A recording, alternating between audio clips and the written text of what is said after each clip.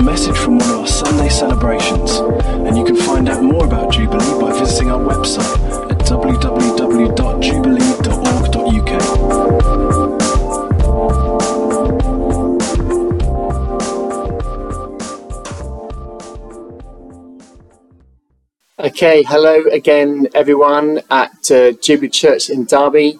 My name is Sam. Wonderful to be able to be speaking with you this morning. Thank you to Graham and the team for inviting me to share with you. If you have a Bible, we are reading from Acts chapter 8 from verse 26. Acts chapter 8 from verse 26. One thing that I love about Graham and Sarah and your team and the church and Christ Central churches is that there is such a love for God the Father, God the Son, and God the Holy Spirit. And there is an expectation that as Christians we will encounter God and be filled with His Holy Spirit and be led by His Holy Spirit and keep in step with His Holy Spirit. And this morning's passage gives us an example of someone who is very clearly led and prompted by the Holy Spirit. And what that involves for him might not be what we always think of when we imagine someone being filled and being led by the Holy Spirit. So we're going to think this through together. Acts chapter 8, verse 26. And we're going to go down to verse 39. Let me pray, and then we're going to read this, and I'm going to share some thoughts as we go through the passage. Father in heaven, we thank you that we can be together as Christians across continents this morning through the internet. We thank you for the gift that we can that allows us to do this. We thank you that you are the God of heaven and of earth, God of all of the nations. Thank you that you have a heart for Derby, such a love for Derby, a love for Siem Reap in Cambodia. I thank you that you are with all of us now by your Spirit. We thank you for Jesus, our friend, our King, our Saviour. Would you help us to hear from you this morning? And please help me as I share.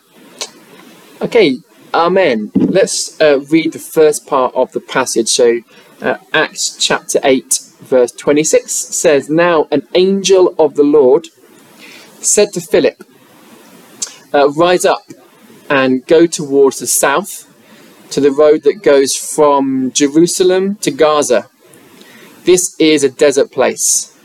And he rose and went, and there was an Ethiopian, a eunuch, a court official of Candace, queen of the Ethiopians, who was in charge of all of her treasure.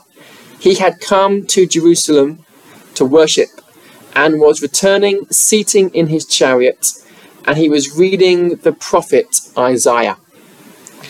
So we have two main characters in our story. The first is Philip. Now we know that Philip was made a deacon, a kind of one of the leaders of the church in Jerusalem. He is great at sharing the good news of Jesus Christ with those who are from different cultures. So he has been in the area called Samaria previously to this passage, sharing the good news. We know that he has 4 daughters who are also prophets, who prophesy, who in some way share the word of God with other people, what God has put on their hearts. And we read about that later in the book of Acts.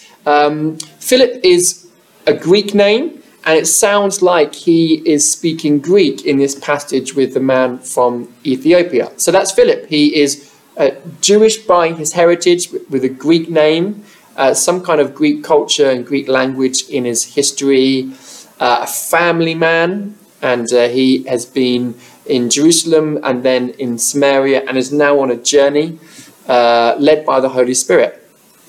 The other man is known as the Ethiopian eunuch. So we can be 99% sure this man was a black African man.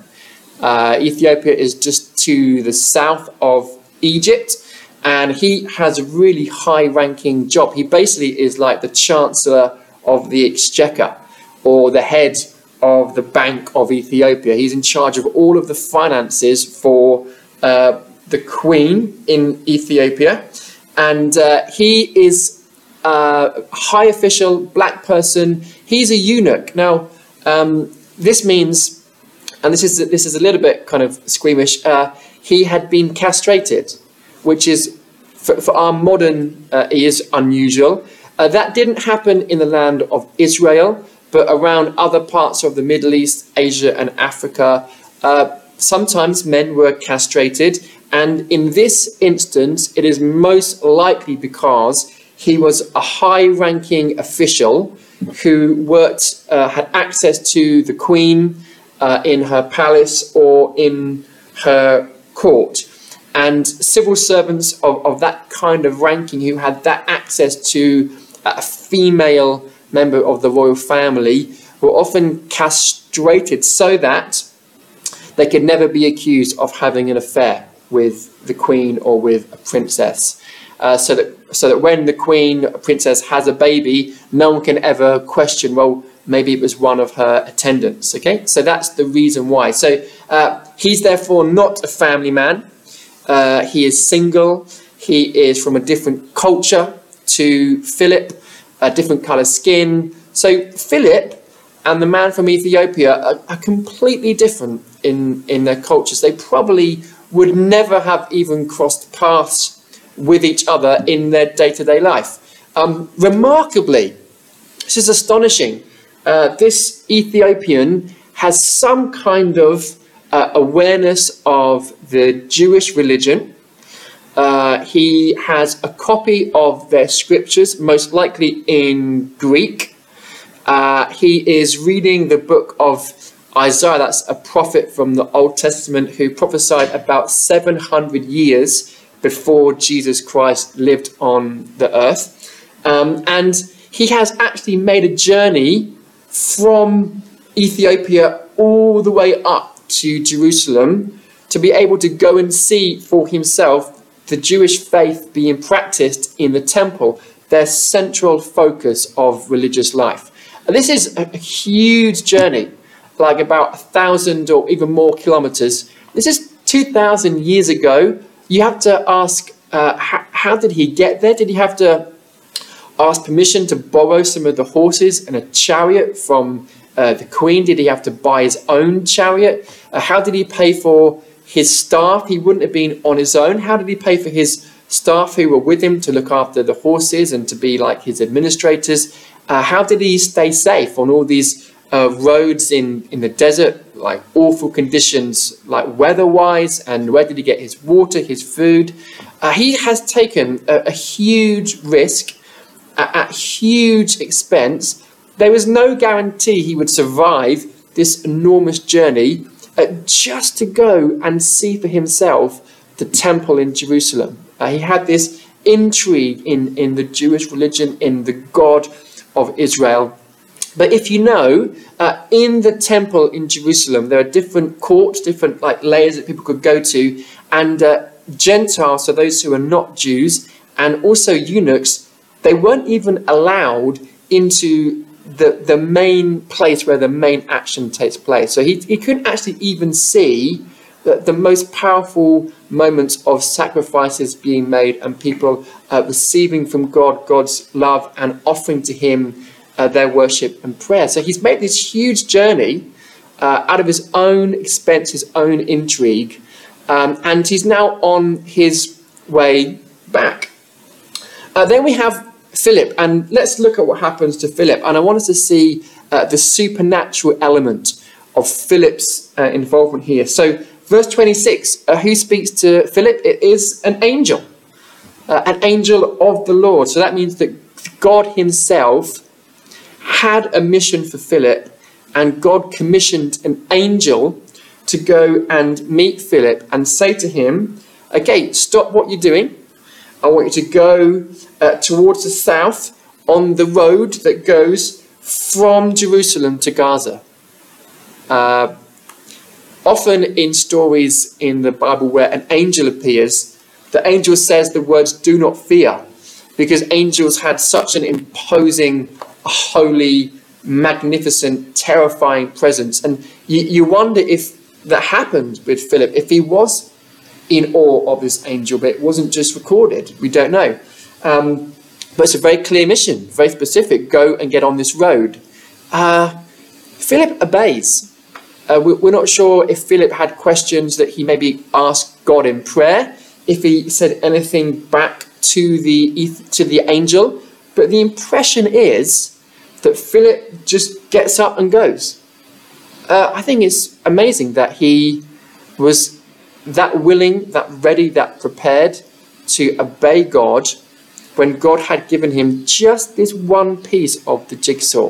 And maybe in our lives, we want God to give us the full picture, to tell us step 1, step 2, step 3, step 4 of our whole lives. But often, God just gives us a little bit of information, and what he's looking for is us to respond to him in faith and in obedience. And we see that with Philip remarkably.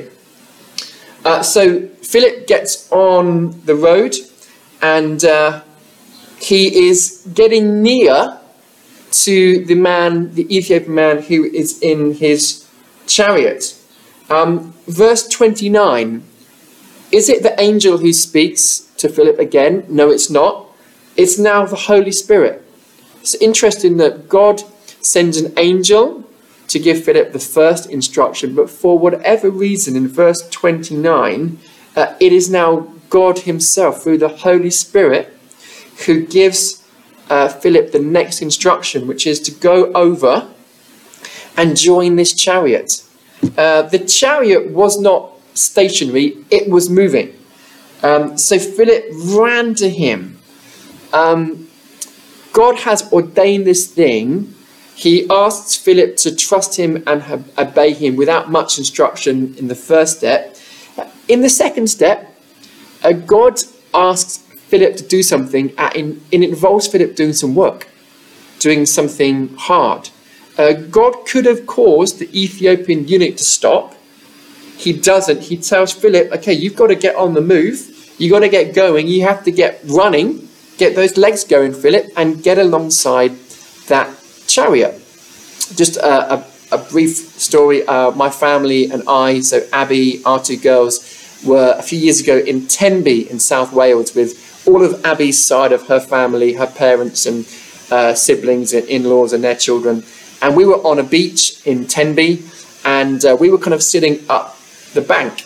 And an ice cream van drove onto the beach, maybe 25 meters ahead of us, and was just driving along by the sea up the beach. And everyone said, oh, I wonder if they're selling ice creams. Is he going to stop?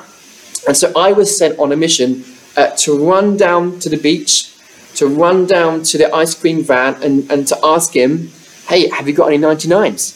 And as I got near the ice cream van, I thought he would stop, but he didn't stop. He hadn't seen me. He just kept driving up the beach. And there was a scene where I was on the beach running, saying, excuse me, hi, excuse me, have you got any 99s? And he didn't even know I was there. And finally he saw me and he said, oh, I'm just going to turn around and I'm going to park up over there. And so I was running. I got back to where the family was sitting.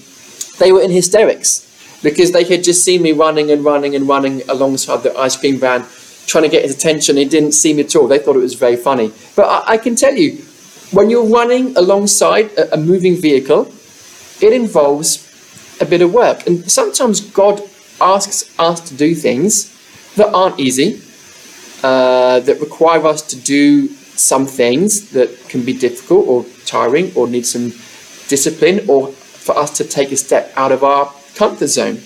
And Philip then draws near. And it says in verse 30, so Philip ran to him. Again, Philip is obedient. I wonder what Philip is making of this chariot. It would have looked to him foreign, maybe different kinds of inscriptions on the chariot. The staff of the eunuch must have looked different, had different kind of clothing. And Philip runs to him, and hears this man is reading from the Old Testament. And then Philip asks him a question. Okay, so Philip is the one who initiates the conversation. Philip takes the first step to make a connection with someone from a completely different culture, a completely different background. Sorry, I just lost my place. 1 second. And Philip says to him, "Do you understand what you are reading?" Philip must have been aware this is not someone who you see at the temple every day. And then the man says to him, "How can I unless someone guides me?" And then this is remarkable. And he invited Philip to come up and sit with him. So we go from the angel, go on the road, the Holy Spirit, get near him. Philip then instigates a conversation, and the Ethiopian eunuch says to this man, "Do you want to come and sit in my chariot?" And you have these two men, look different, sound different, different clothes, different customs, sitting together side by side doing a Bible study. And the passage in question is a famous passage from Isaiah 53, where Isaiah is led by God looking forward and prophesying about what would happen to Jesus. And then these words are the words that they were reading. "Like a sheep, he, Jesus, was led to the slaughter." Very powerful words. "And like a lamb before its shearer is silent, so he opens not his mouth." Jesus at any point could have stopped the whole ordeal where he was put on trial, a Mickey Mouse trial where he was struck, where he had to go before Pilate and be interrogated, where the crowd was shouting to Pilate to have him crucified, and where he was nailed to a cross alongside two real criminals, where the crowd was then saying, I thought you were the saviour. You can't even come down. Save yourself." But Jesus was willing to go through that without rebuking people, allowing this to happen to him. In his humiliation, justice was denied him. We live in Cambodia that is known as an honour-shame culture, where they focus more on not having a sense of guilt about having done something wrong, which is often how we talk about sin and wrongdoing, as I've broken a law and I feel guilty, or I am guilty. But they talk here in Cambodia more about I have not honoured people, I have been disloyal, I have let down my family, I have humiliated, or I feel humiliated. So this language in humiliation, this is the language of shame, that Jesus, yes, experienced physical pain on the cross, that yes, in some way there was an interruption in his fellowship with his Father, but he also experienced humiliation of being crucified as a criminal. The Roman Empire was saying, "You've gone up against us and we have crushed you." Very shameful experience. Who can describe his generation? For his life is taken away from the earth. And the eunuch said to Philip, "About whom, I ask you, does the prophet say this? About himself or about someone else?" Amazing. This man is reading this passage, trying to understand what's going on. This is a very logical question. Who is this person that goes through this terrible experience? And for Philip, this is just a wonderful chance. He is a very good evangelist, good at sharing his faith. And it says, "Then Philip opened his mouth, and beginning with this scripture, he told him the good news about Jesus." One of the things that I have learned to be so important in only the last 7, 8, 9 years is that the whole Bible is about Jesus. The whole story is about what God has done, is doing, will do for his creation, for us, through Christ, his death, his resurrection from the dead, how God is making a new creation, or will make a new creation one day, how God brings to us his love, his forgiveness, his acceptance, adoption into God's family, that we are brought into God's kingdom, all because of what Christ has done. The good news about Jesus. Our churches, we must share this good news all the time. It's very important for us in our forthcoming church plant that one of our main values is that we talk a lot, we sing a lot, we will pray a lot, we will read the Bible a lot, looking at what Jesus has done for us. As they were going along the road, they came to some water, and the eunuch said, "See, here is water. What prevents me from being baptized?" And he commanded the chariot to stop.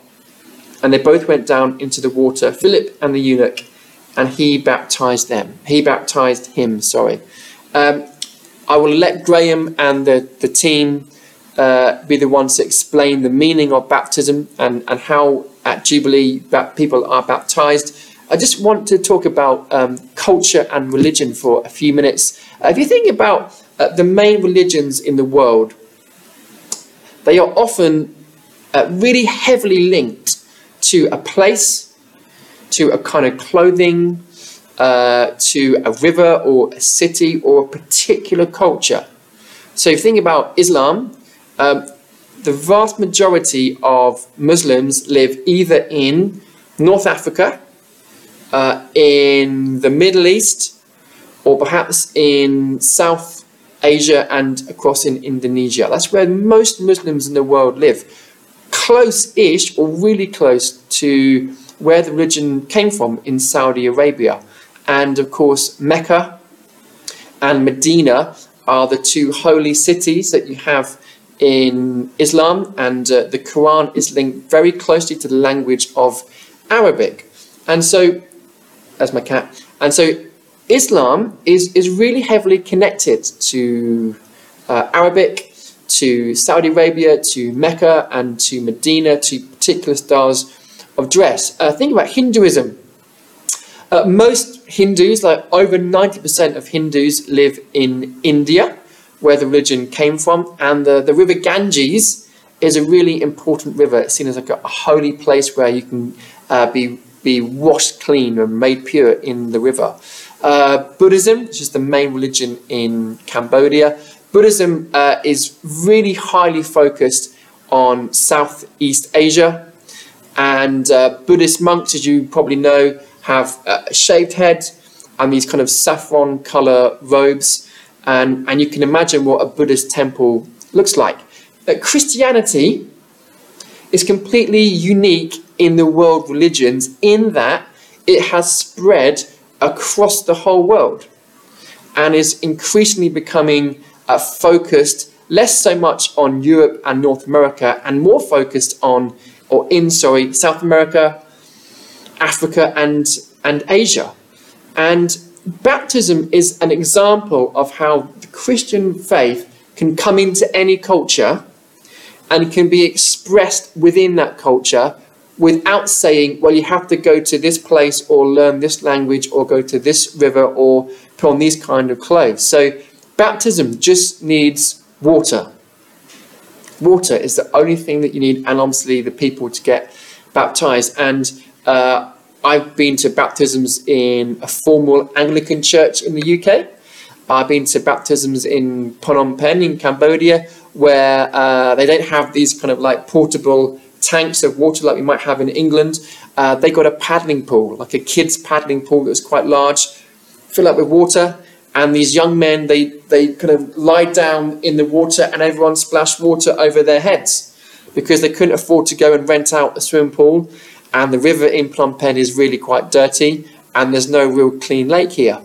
People all over the world on a Sunday will get baptized in rivers, in lakes, in swimming pools, in formal churches, in like kind of erected like baptismal tanks that we might have in England.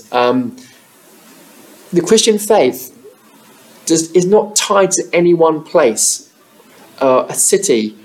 Philip doesn't say, well, we have to face Jerusalem to baptize you, or have to say some words in Hebrew.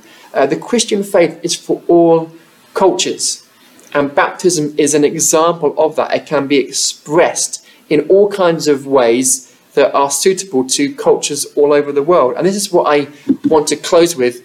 For Philip, being led by the Holy Spirit meant doing something where he trusted God without knowing the whole story. It meant he had to do some work, and he had to go and get close to someone from a completely different culture to him. And he was brave, and he began to speak to that person, and then God had prepared the Ethiopian man's heart so that he actually invited Philip into his chariot. And I want to suggest to Jubilee Church Derby, you live in such a multicultural city. And I want to say to everyone in your church, whatever your skin colour is or your background, God wants us to be men and women who are ready and willing to get to know people from other cultures and to befriend those from other cultures and to do some of the hard work of understanding how other cultures work, and of course making the odd mistake now and then as we do that, and asking God to help us to feel comfortable as we do that, because for some people this is far from easy, speaking to those who might be from a different background to us. And wouldn't it be amazing if, as you were doing that in Derby and as we're doing that in Siem Reap, if we came across people from other cultures who God had put in their hearts an interest in who God is and what God is doing in the world, and that they might then receive us and welcome us into their lives, into their chariots. Derby is a city full of men and women loved by God. What a great chance you have there, and that we have in Siem Reap, to get to know people of other cultures, to try and share with them this good news about Jesus, and to do so in a way that they can relate to because of what their culture is like. That we might build friendships with people and sit down in people's houses and eat different kinds of food and see different kinds of artwork in people's houses. But ultimately, what we're praying for is that God would open up hearts. We might be able to look at the Bible with them, share the good news with them about Jesus, and hopefully baptize people in Jubilee Church Derby and in Grace Church in Siem Reap. Thank you for your time. God bless you. I hope that has spoken and been an encouragement to you. And thank you again to Graham and the team for inviting us to share with you today. Thank you so much.